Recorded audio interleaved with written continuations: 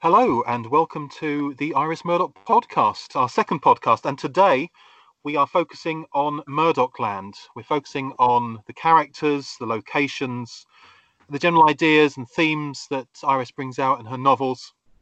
And I've got three guests who have in various ways worked on Murdochland and have been plugged into all 26 novels. So it's going to be an exciting and interesting podcast with some really diverse ideas coming through and also ways of looking and thinking about Murdoch's novels.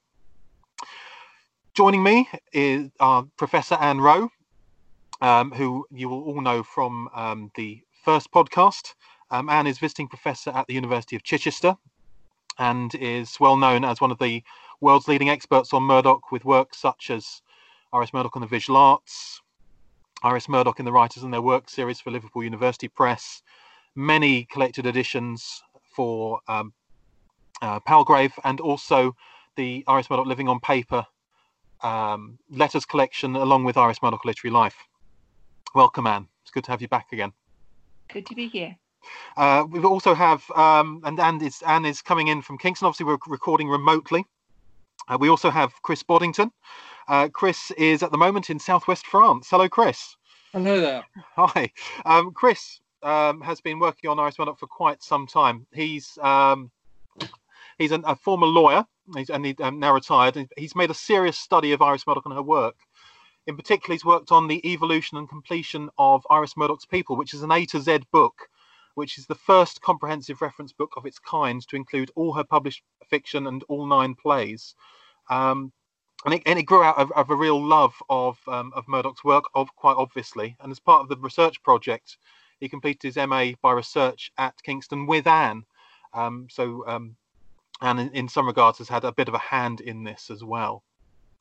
Also joining me today, our final guest is James Jeffries, who's a creative technologist at the moment, is in Sheffield. Hello, James. Hello. Hi, and specialises in working with the untapped potential found in cultural data, bringing stories to life on the web and creating maps. And James has produced the wonderful irismurdoch.info. If you don't know it, well worth getting that up on your screen if you can. If you're listening on PC or Mac, you can have a look at the website as we're going along through the podcast. So he's worked with the BBC's research and development team on projects for The Archers, Home Front, the Civilizations documentary. And at the moment, he's working with the In Parenthesis team, which is a philosophy project based at the Universities of Durham and Liverpool, looking at the impact and life of Iris Murdoch, but also her colleagues Mary Midgley, Elizabeth Anscombe and Philippa Foote. We're going to start off with Anne. So Anne's going to talk to us about her work from a few years ago called Sacred Space, Beloved City, which is, I think, was key to both Chris's work and also James's work. Yes. Yes. So Anne, tell us about that, and I know it's now available in paperback as well. So talk to us a little bit about that. Right. Okay. Well, I think the first thing I want to say about this book is that the idea for the whole thing was generated by my friend and colleague, Cheryl Bovey, an American Murdoch scholar. She had been busy for many years compiling a glossary of Iris Murdoch's London, and fearing that this was never going to see the light of day, we decided to work together on this book, Sacred Space, Beloved City, Iris Murdoch's London, which was published in 2008 and then came out, as you say, in 2018 as a paperback book. So I thought I'd just like to entice maybe some of you to reading this book, because for me, Murdochland is London. She loved London. She spent so much of her life living in London, walking the streets, something of a flaneuse, enjoying the city and relishing it. So we got together, put this book together with a foreword by Iris Murdoch's biographer, Peter J. Conradi, and an interview with John Bailey. And we've decided to direct it to 6 areas of London. So there's 6 chapters. First chapter is on the city, the architecture and the buildings. Now, who can forget Jake Donaghy walking through the city of London in Under the Net and coming across all those wonderful buildings that impact on him so deeply and so strongly and changes his life. So this chapter looks very much in detail at Under the Net.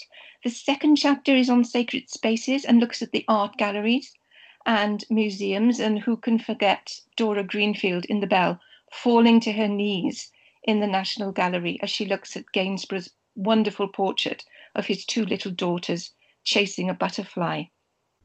The third chapter is just on one iconic building in London. And this is entitled Shadows That Puzzle the Mind. And this is Bradley Pearson in The Black Prince, and his living very close to the shadow of the post office tower. So it looks at the way that book acts as a moral symbol and appears throughout the book. Fourth chapter on the Peter Pan statue, Frampton statue, donated by J.M. Barrie to Kensington Gardens. The main novel that we deal with here is Hilary Bird in A World Child, and as many of you will know, illicitly meets the wife of his former colleague by the Peter Pan statue in Kensington Gardens. And of course, as we know, Lady Kitty later drowns very nearby. Yeah. The fifth chapter is on Whitehall and Westminster and all Murdoch's civil servants' character, where she deals with neuroses, power, drives. She didn't like civil servants very much, I don't think. She worked as a civil servant herself, of course, just after she left Oxford. Her father was a civil servant, and I think many of the stories that he told her as a child come through in this chapter, and in her work and in her dealings with civil servants. She was very put out after working all his life in the civil service, when I don't think any of her father's colleagues turned up at his funeral. Maybe that's why she had something against them. The final chapter is entitled Sweet Thames, Run Softly Till I End My Song. And that, of course, deals with the way the River Thames runs through all the novels, dividing North London from South London and symbolically dividing the higher part of the human soul from the darker side of the soul. So those are the 6 chapters. There's illustrated walks at the end. How much use these are going to be now, because we weren't allowed to update them when we had the paperback published. But anyway, everybody's got Google Maps, so it doesn't matter. They have, and it's good actually, because you can use this as a guidebook. It's not just an academic book by any means, is it, Anne? Oh, absolutely. You know, but there's a whole section of illustrated walks, and the final fanfare at the end of the book is Cheryl's London glossary, with which I had absolutely nothing to do and can take no credit for whatsoever. So there we have it. Sacred Space, Beloved City, Iris Murdoch's London. Yes, and that's with Cambridge, isn't it? Cambridge Scholars Press. It's Cambridge Scholars Press, yeah. And I think it's around £20. You can buy it in paperback direct from the website. But it's worth mentioning, I think, that I think London runs through almost all of the novels, doesn't it? Absolutely all of them. Well, there's the Unicorn and of course, the Red and Green, which are largely Irish novels. But I think the other 24, I can't think of one where London doesn't appear. Well, Chris may well. On that note, I think Chris might well be able to pick us up on this, because Chris, your A to Z, it's been a labour of love, and it covers so much, doesn't it? Yes, it does. Just on London, of course, the Sandcastle and the Philosopher's Pupil and other novels have episodes or even centres which are outside London, but they do come back to London. I mean, both those 2 books and the have episodes which are quite critical to the plot. I came back to Murdoch.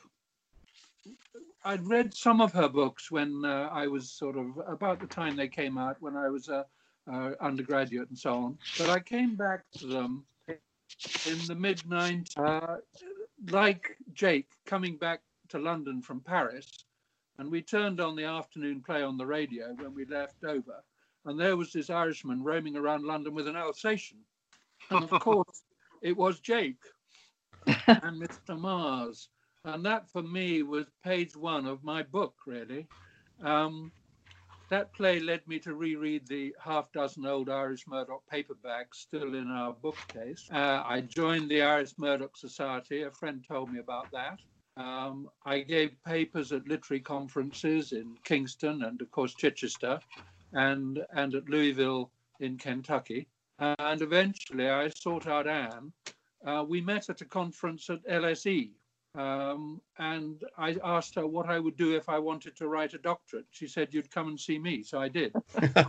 Wise advice, I think. Yeah. Yes. I ended up doing a master's because I'm shall we say, a senior citizen. And I thought, if I spend another 3 years doing a doctorate, I shan't have time to finish my book. So we did the master's by research, which I greatly enjoyed. It's called, what is it called? Precious Dead. And it's about Iris Murdoch and Frank Thompson, who was a very important figure in her life, particularly after his death in the war.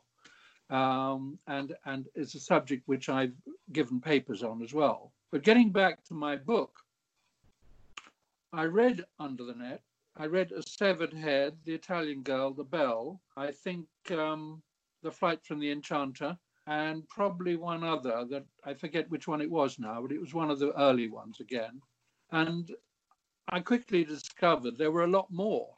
And in those days, without the aid of Bookfinder and Amazon and all that stuff, I used to go to the Oxfam bookshop in the Portobello Road, and I could buy them there. A first edition secondhand was about a tenner, and paperbacks were about £1 each. And I got about half of them there. And then in about 2000, Vintage started reproducing the entire series, and I bought those as they came out. And I discovered there were, in fact, 27, of which in the end, I realized that the 27th was actually a short story, something special.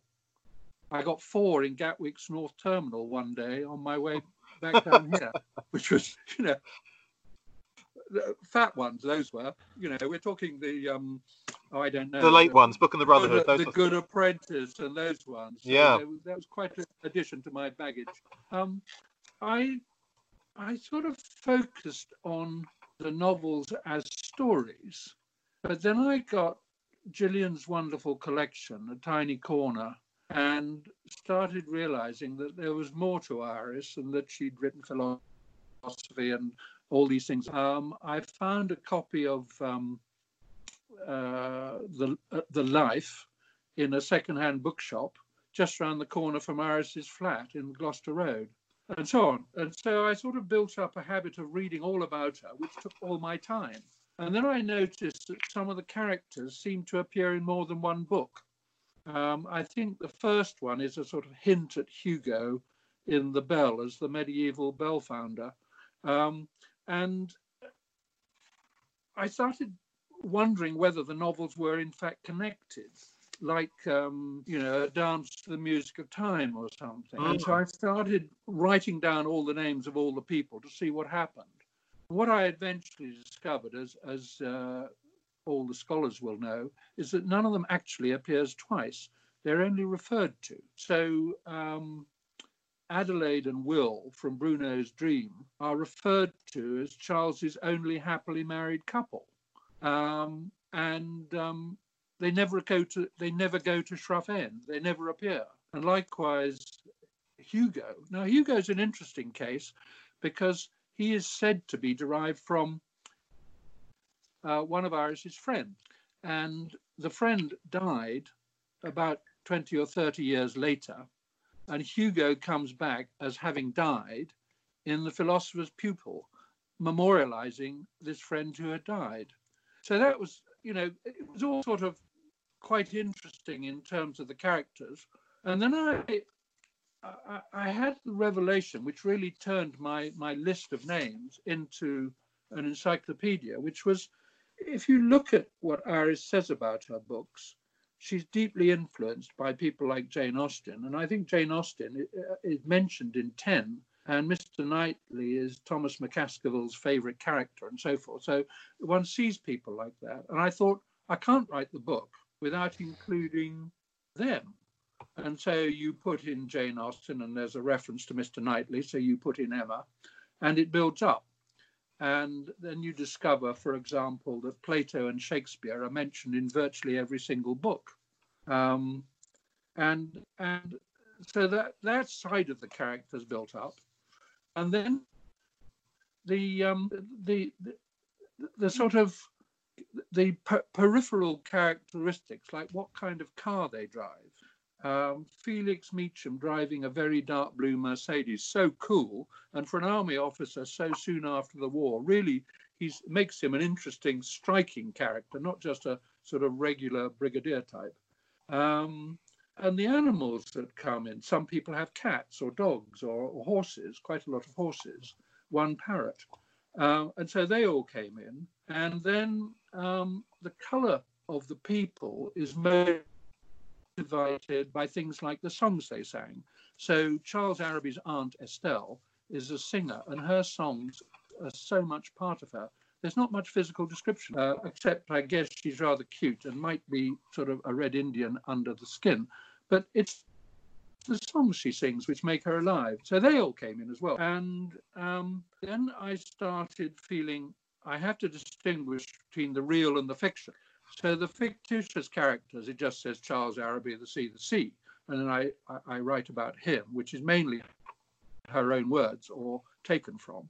But somebody like Jane Austen, I put 19th century English author or something like that to indicate that she's real outside the novels. And this is it's a real work of scholarship as well, isn't it, Chris? I mean, the links that you make, the web. It's like, it's like having Murdoch at the middle of this web, and the links that she makes within and without her books. I mean, the Chris's book that you can pick it up on Amazon or directly from him stretches to well over 500 pages. There's the appendices contain eating and drinking, languages, animals, cars, all sorts of things, aren't they, Chris? I mean, it really is very, very comprehensive. And I haven't mentioned the places because, of course, as Anne says, most of them take place in. There are the two Irish ones, obviously, which don't, and some others.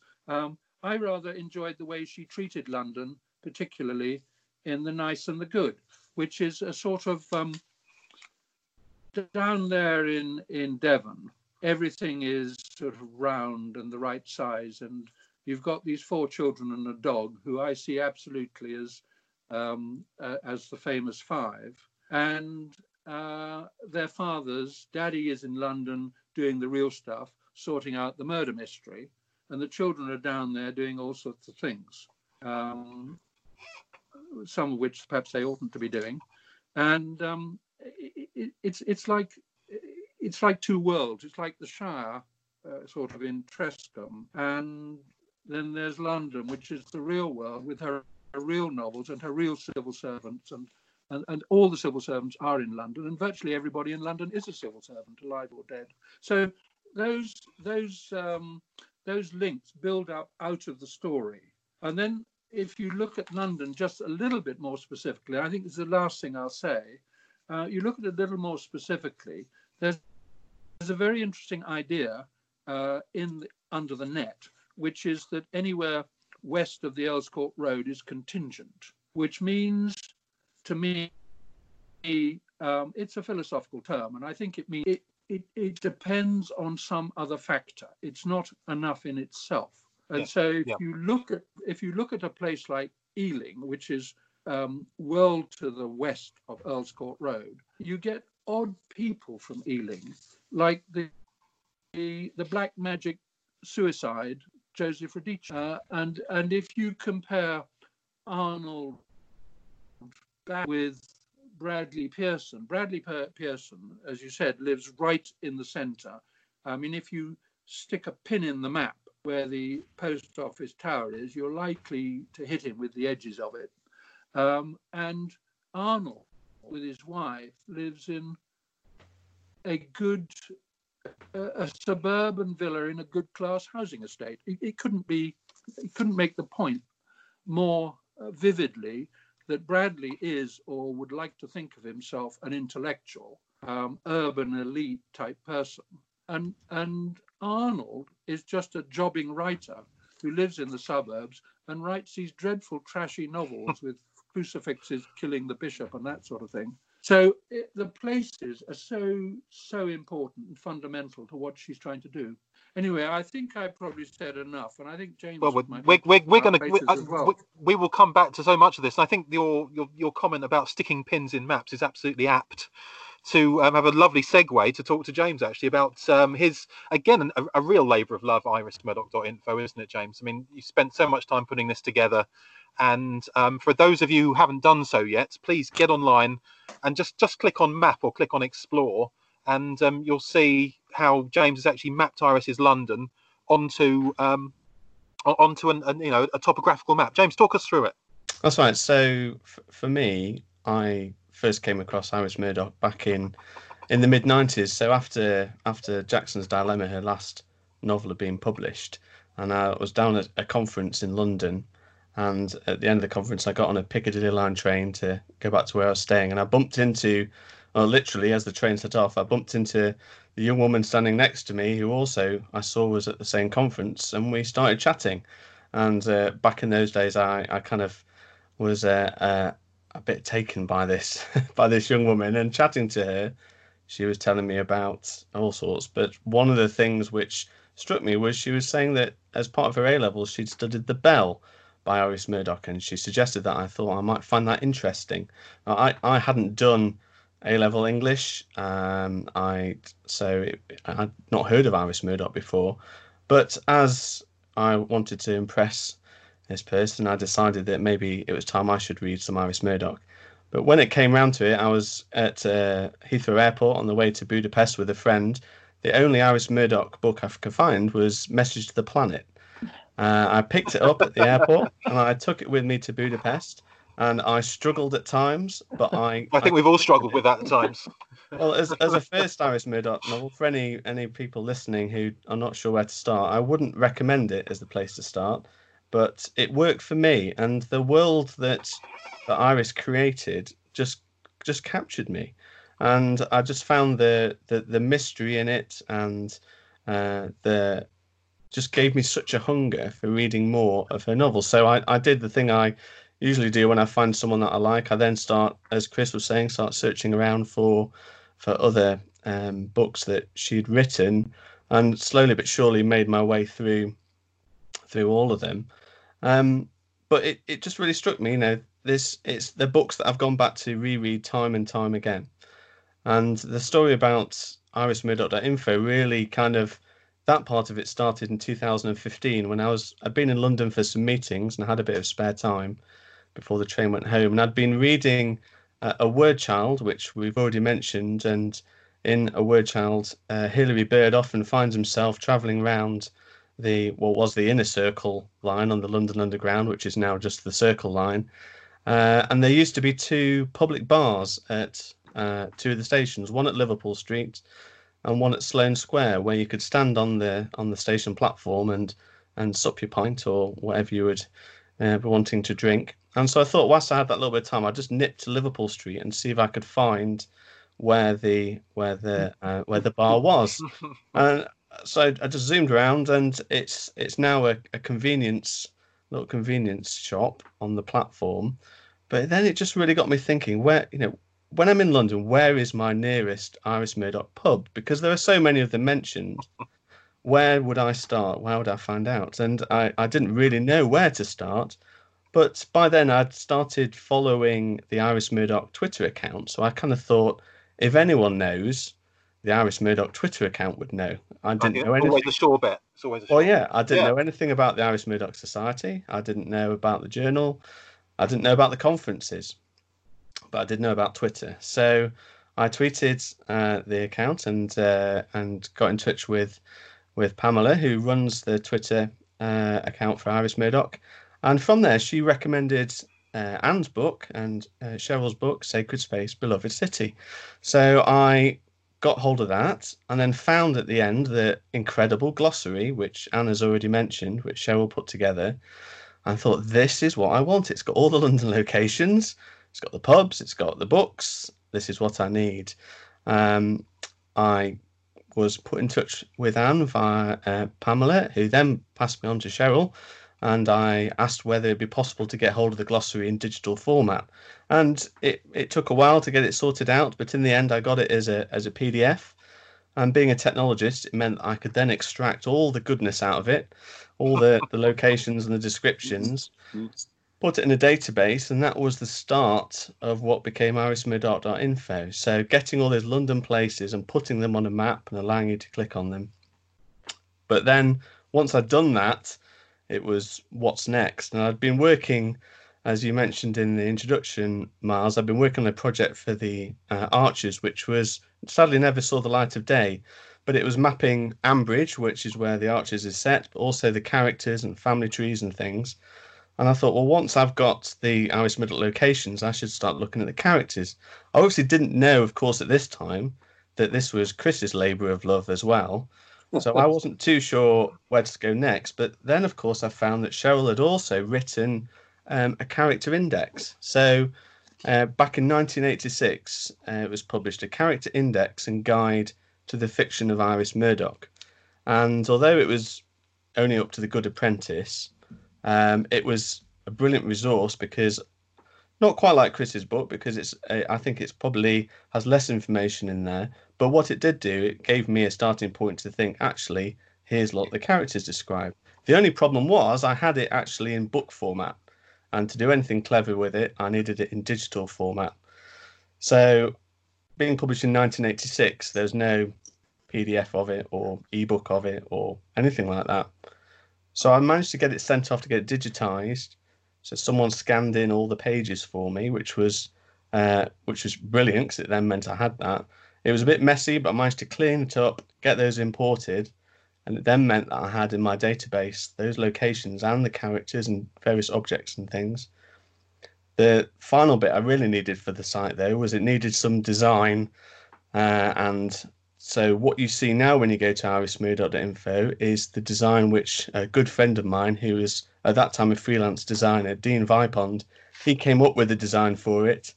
And then my friend Richard Jones helped me actually do the implementation. And then you have what you see now when you go to irismurdoch.info. You see like a list of books and the characters and the locations. And it was publicly launched at the Iris Murdoch conference in 2017 down in Chichester. And there's been a few bits and bobs I've done since then. It's very much a side project for me rather than being the total. I wish I could spend more time on it.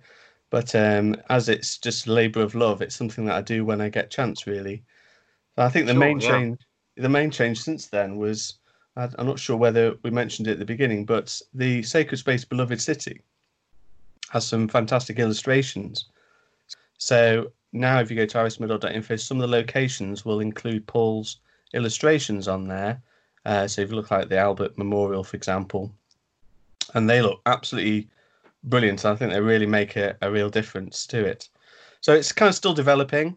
There's more I want to do. We've also now got Message to the Planet and the Book and the Brotherhood are in there with the index from Cheryl. The Green Knight isn't as yet. But I've got plenty more ideas for the future. And we'll see where we go from here, really. Yeah. And looking at the kind of the bird's eye topographical view, it's amazing, isn't it, to see how when Iris is writing, she's got the map of London in her brain. She knows exactly where she wants to place her characters and how they're developing. And I'm sure James has perceived this, obviously, but Anne and Chris, you must have seen this as well. Do you know, she walked the streets. I mean, she was very familiar with all the streets. I had an email from someone in Australia about 10 years ago or more. And she said that in the 1960s, she had walked past a woman in Kensington who was staring at her. And her mother had said to her, "Do you know who that was? That was Iris Murdoch." And she'd remembered that for about 20 years or more. Wow. And I think it gives you an idea of the penetrating gaze that she put on the surroundings as she actually lived and worked in London. She had a flat in London from about 1960 right up until she died.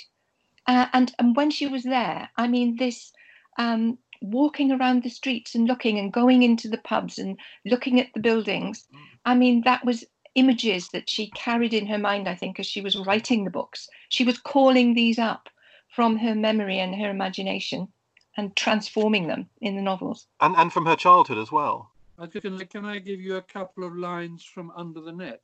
when Jake and Hugo escape from the hospital, Jake is following Hugo, who is trying to get away from him. And this is a part of London where I live and where I know these streets very well. Here goes. He began walking very fast and turned down Camden Hill Road. I followed him at my ordinary pace. He drew ahead. I walked after him along the road. He turned into Sheffield Terrace, and when I turned the corner, he was about 30 yards ahead. He looked back and saw me and quickened his pace. He turned into Hornton Street. I followed at the same pace and saw him in the distance, turning into Gloucester Walk. When I got to the corner of Gloucester Walk, he had disappeared. And I note that in another 4 turns, he would have actually arrived at Murdoch's flat in Cornwall Gardens. So we may assume that this is a walk that she had literally done herself. Oh, she would have. Yeah, I tell you, I can. There's. Do you remember where Jake in Under the Net is looking for Hugo, and they stop at every pub on where they think he's going to be, and I can give you the list of the pubs. There are no fewer than 8 pubs that they stop at. There was the Viaduct Tavern just past St Sepulchre, the Magpie and Stump just across the road from the Old Bailey, the George with its ecclesiastic barman, an unidentified Younger's house on the hill, Short's in St Paul's Churchyard, a Hennike's house in Freeman's Court, the Old Tavern in Watling Street, and the Skinner's Arms at the junction of Cannon Street and Queen Victoria Street. She'd been in every single one of those pubs. And she told us who the brewers are in some of them. Yes. One of them is up Friary Muke's house, I remember. Well, it's very important as well because, of course, she had a collection of beer mats, didn't she? So she needed to know which brewers were from where and how that all fitted together. I did try some of those. Obviously, some of the pubs now and some of the locations now don't exist anymore due to developments and things like that, especially in the sort of city area. I did spend some time trying to identify where some of those were, and it is a fascinating rabbit hole. There is plenty of information on the internet about where old London pubs were with photos and things, but really that's for another time when I've got more time to kind of dig into it further, and then you can trace a little bit more about some of the routes and some of those locations. And of course, she worked there as well. She worked in London. She taught at the Royal College of Art for several years, and that finds its way into the novels too, doesn't it? Mm. But that again is back in Kensington. That was very much our home base. Yeah. If you look at the characters, you'll find the most establishment sort of civil servants. People like Rupert. You go to the nice and the good. You go to the accidental man. You go to a fairly honourable defeat, and you look at the civil servants there. You go north of the park, and you find people like Hilary Bird, who are not quite okay, really. And you go down to the river, and you find the rich and famous. You go down to Chelsea, and you'll find a different collection of people like Jopling living in a very smart house indeed. And that sort of gradient from Notting Hill down to the river is really quite marked. And we see that in perhaps in most vivid detail in A Sacred and Profane Love Machine, I would say, with the crossing of the river. The 2 women, the wife and the mistress. Exactly, yes. The mistress down in Putney is definitely on the wrong side of the track. But I think that comes through a lot of the novels as well, doesn't it? You know, as you've been mentioning, you know, the different areas give us different kind of characterizations.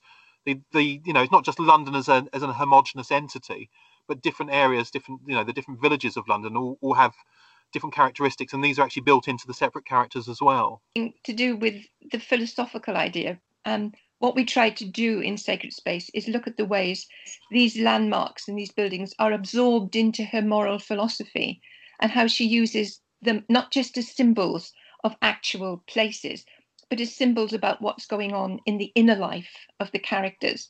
So you're subliminally, as you're looking at all these different parts of London and the icons and the buildings and the pubs and the churches, I mean, she's brilliant on churches, that you're actually absorbing something about the inner life. You're feeling what these characters are feeling. and she's talking about this pull in two directions all the time. We're talking about North London, South London, high eros, low eros, the desire to be good, the spiritual desire, the desire for God and all things good that she sees in everybody, but also the Freudian aspect, that idea that we are constantly being tempted by the profane, the sacred and the profane.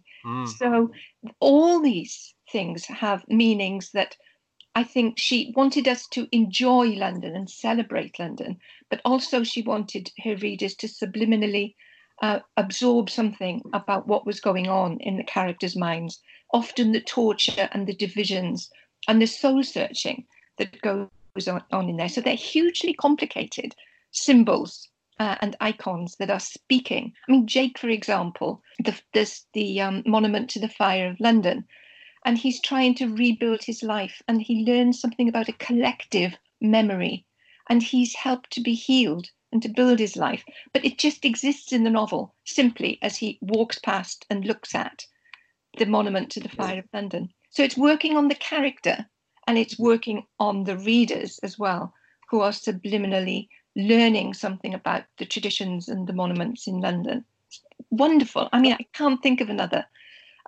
20th century writer who was doing something so wonderful and interesting. I liked again, back to Under the Net, which it's such a good book. We do keep coming back to it, don't we? What's his friend called? Dave Gelman. Yeah. Now, Dave Gelman. Okay. Dave Gelman lives on the wrong side of Earl's Court Road. And he is a real philosopher. He's described by Jake as a real philosopher.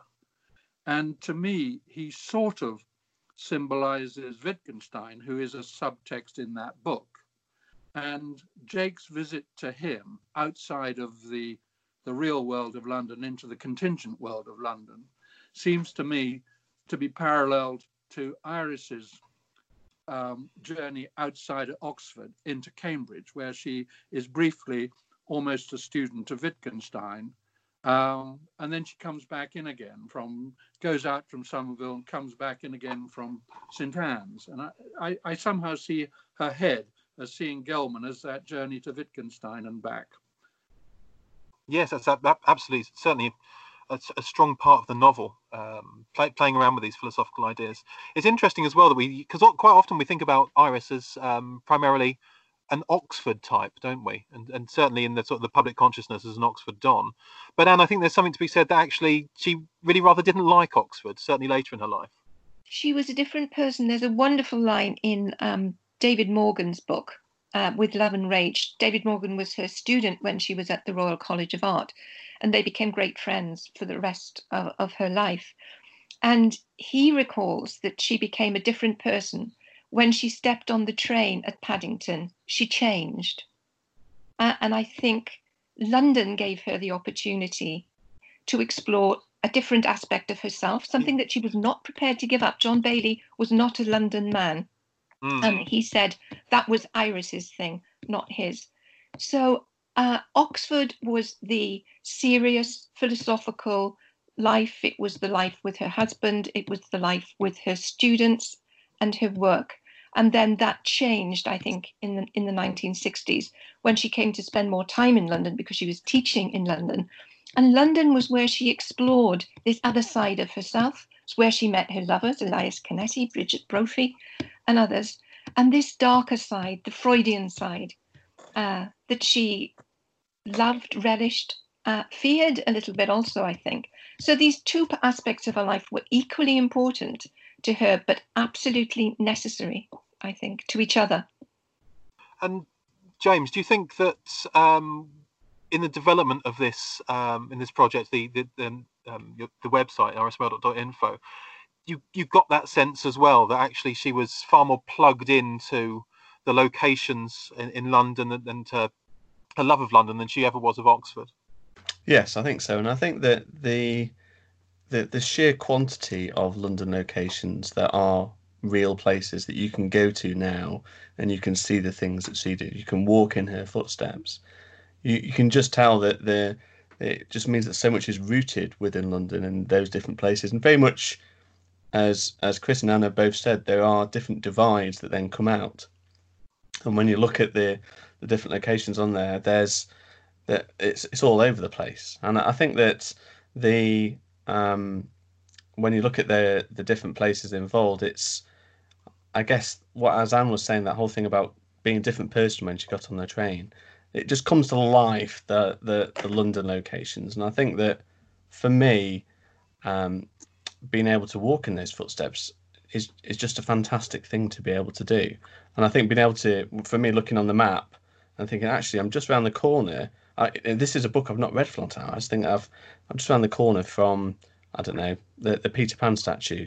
I'm just going to nip over and have a look. And being able to have that to hand is, for me, is a wonderful thing to be able to do.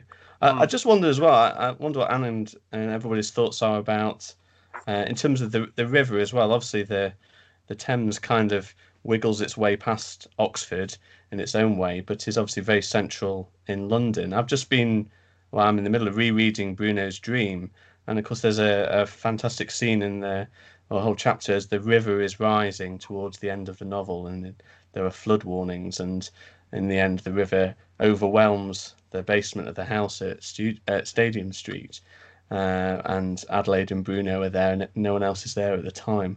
I just wonder whether what people think about the role of the river as well as the Thames within her novels and within that space. It's actually very progressive, because she starts with Jake and his mates going swimming in the river in a very sort of peaceable sort of way, just drifting about in the dark while totally pissed out of their brains. And then it gets progressively darker. And when you get to Bruno's Dream, apart from threatening his life, it does actually take the life of one young woman who jumps in to save someone else. And it also is the scene of the duel, where they actually fire pistols at each other. Hilary and the wretched Kitty, who, in a completely unpredicted accident, gets pushed into the river by her husband and drowns. It's quite a progression. The bit that I forgot about with the duel is that at the end, Danby jumps in the river and swims off. Yes, under Battersea Bridge, and that's the end of him in that scene. And yes. I completely forgotten about that. I'm not sure I'd want to do that now. No, I think that's a sort of don't try this at home. So definitely walk the roads, but maybe not go for. Probably don't swim in the Thames. Although the evocation of, I know we talked about this on the last podcast.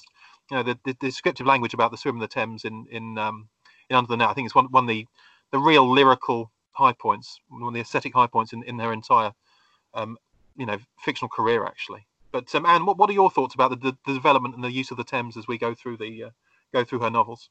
Oh, I think it's to do with relinquishing oneself. Chris mentioned the contingent. One of the things Jake has to learn, and all her characters who have dealings with the Thames, what Charles Araby has to do in The Sea, is learn that there are things in life you simply cannot control. She says somewhere it's relinquishing oneself from the upright position, going with the flow, understanding that you cannot control all your life. I mean, of course, her moral philosophy was all about attempting to be good, and that moral demand rests on everyone. But you also have to understand that there are other people, other forces, other influences in the world that you simply have to learn to live with and go with the flow. And the Thames is very much, I think, to do with, there's always a lot of debris and flotsam and mess and muddle in the Thames when people go swimming in the Thames. She loved to swim and she never minded that. For most of us, we think, oh, I can't do that. It's just too much for me. And part of what we learn from the novels is to accept the contingent, to accept that we are part of a big palpitating universe that we just have to go along with. And I think that's where it fits in with people. Her characters who can do that often become, like Jake, better people. And some of them die when they really can't, like Lady Kitty in A Word Child. Yes, no, I'd absolutely agree with that. So as we come towards the end of our time together, I just wonder if you could, and this is going to be really hard, I know, because London appears in so many of the novels. in a minute or less, I'm going to give each of you a minute to sell one of the novels that your favourite novel with London in it, and let's see if you all choose a different one. Chris, do you want to go first? Well, that's tricky because I'm thinking of novels which are not particularly London novels. I think for me, I've always liked An Unofficial Rose, which is not one of the most popular novels, but you've got Emma in her strange household up there in the north of the central London in Notting Hill. And I think that relationship with Notting Hill there, it's such an affectionate and such a significant one, and so different in its sort of raffish air from the sort of Flower Palace down in Kent on the coast there where Randall comes from. I think that's a wonderful story, and I think that use of Notting Hill is wonderful. Yes, I'd absolutely agree with that. I reread that a couple of years ago, and I remember I very rarely do I get the chance to sit down and read for hours on end. But I was on a plane and I just read the whole thing from cover to cover, and I thought this really is an underrated Murdoch novel. James, what would be your choice? I'm going to go for two at this point, but A Word Child, really, because as someone who also loves the London Underground, there's a lot of London Underground in A Word Child, and the way where Hilary ends up on the underground and things like that. But I think at the moment, my favourite books change all the time in terms of Iris Murdoch. But I am really enjoying rereading Bruno's Dream. It's only the second time that I've read it, and the menace of the river rising is something to behold. But also even Danby ends up climbing over the wall at the back of the terrace houses, and I can just picture it so clearly, those London houses where those scenes take place, and it is hilarious and tragic at the same time as the rain comes tumbling down. So I would say those two at the moment. Certainly I would agree with, Word Child is perhaps, certainly my top 5. I think it's, superb. Certainly the scene in the church and the discussion, the discussion about T.S. Eliot, I think that's just a wonderful moment. Anne, what about you? Well, I'm going to go for A Word Child as well. Oh, okay. I'm afraid. I thought you'd go for Black Prince. I really did. I was thinking about that, but I think I would go, because the main symbol in the Black Prince is the post office tower, which is a hugely ambivalent symbol. The main symbol for me in A Word Child is the big moon face of Big Ben. And I think Big Ben is a symbol of everything spiritual about human beings, and it's a symbol of art, and particularly the kind of art that Iris Murdoch wants to write, because Big Ben looks down with such compassion and love on the most appalling character, Hilary Bird, and I think that's what her novels do as well.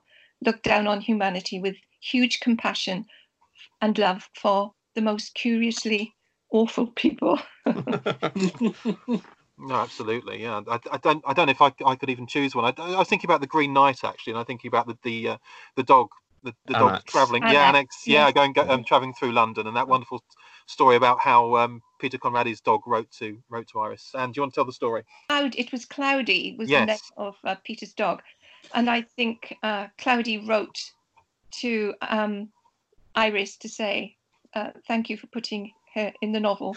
I can't remember really. I think the Green Knight was going to be my next one after Bruno's Dream and A Word Child that I was going to suggest, because again, Annex's little section is just brilliant, and I think that's a book which I need to really go back and reread, because it was my favourite for a while. James, yes, that needs to be reread now, I think. Yeah. And it's Cloudy writing to Annex and writing to Iris actually changed, edited, because it was about the route through London, I think. Yes, you go into the mind of the dog, don't you? You go into the mind of the dog, and as a character, yes. And you couldn't, Peter via Cloudy said that actually you couldn't go that way through London, and Iris actually changed it, didn't she? One of the few edits that she ever did to a novel. That's right. Yeah. That's right. Yeah. Yeah, I think it's just a wonderful little story. I mean, there are so many, aren't there? But I was going to say the other one I love, the London novel, is A Fairly Honourable Defeat. Again, that close study of that little patch of London around Hollywood Road, where I spent part of my life there. Places, they're so real when you know them. They come to life, don't they? Yeah. Yeah. Yeah, that's right. And interesting you mentioned that, Chris, because it is the 70th anniversary of the publication of A Fairly Honourable Defeat this year, and we will have a special podcast for that coming up in a few months. So I'll look forward to that. But my thanks very much to Anne Rowe. Anne's book, Sacred Space, Beloved City, is available from Cambridge Scholars Press for around £20. You can get it on the website. To Chris Boddington, his Iris Murdoch's People A to Z is available via Amazon, or you can contact Chris directly for a discount. And details of that will be via the podcast link. And my thanks, of course, to James Jeffries as well for Iris Murdoch's info. It's absolutely free. You don't have to pay for it. You don't. You can just click. You can put it into your browser and have a look. And I think just, I just think it really hits you, doesn't it? When you go, you click on map and you just zoom out of London or zoom into a particular area, and you see how much was used. It's an incredible resource, as all of these works are incredible resources if you want to know more about Iris's writing and Iris's London. For my money, she is to the post-war British literary scene about London as Dickens was in the 19th century. So my thanks to our three guests today. Next time on the podcast, we'll be celebrating the 50th anniversary of the Sovereignty of Good, and joining me on that will be Professor Justin Brokes from Brown University, who's working on the Sovereignty of Good at the moment, Hannah Marie Altorf from St Mary's University London, and Mark Hopwood from Sewanee University of the South in Tennessee in the States. And that'll be coming in a few weeks' time. My thanks to my guests, and my thanks to you for joining us.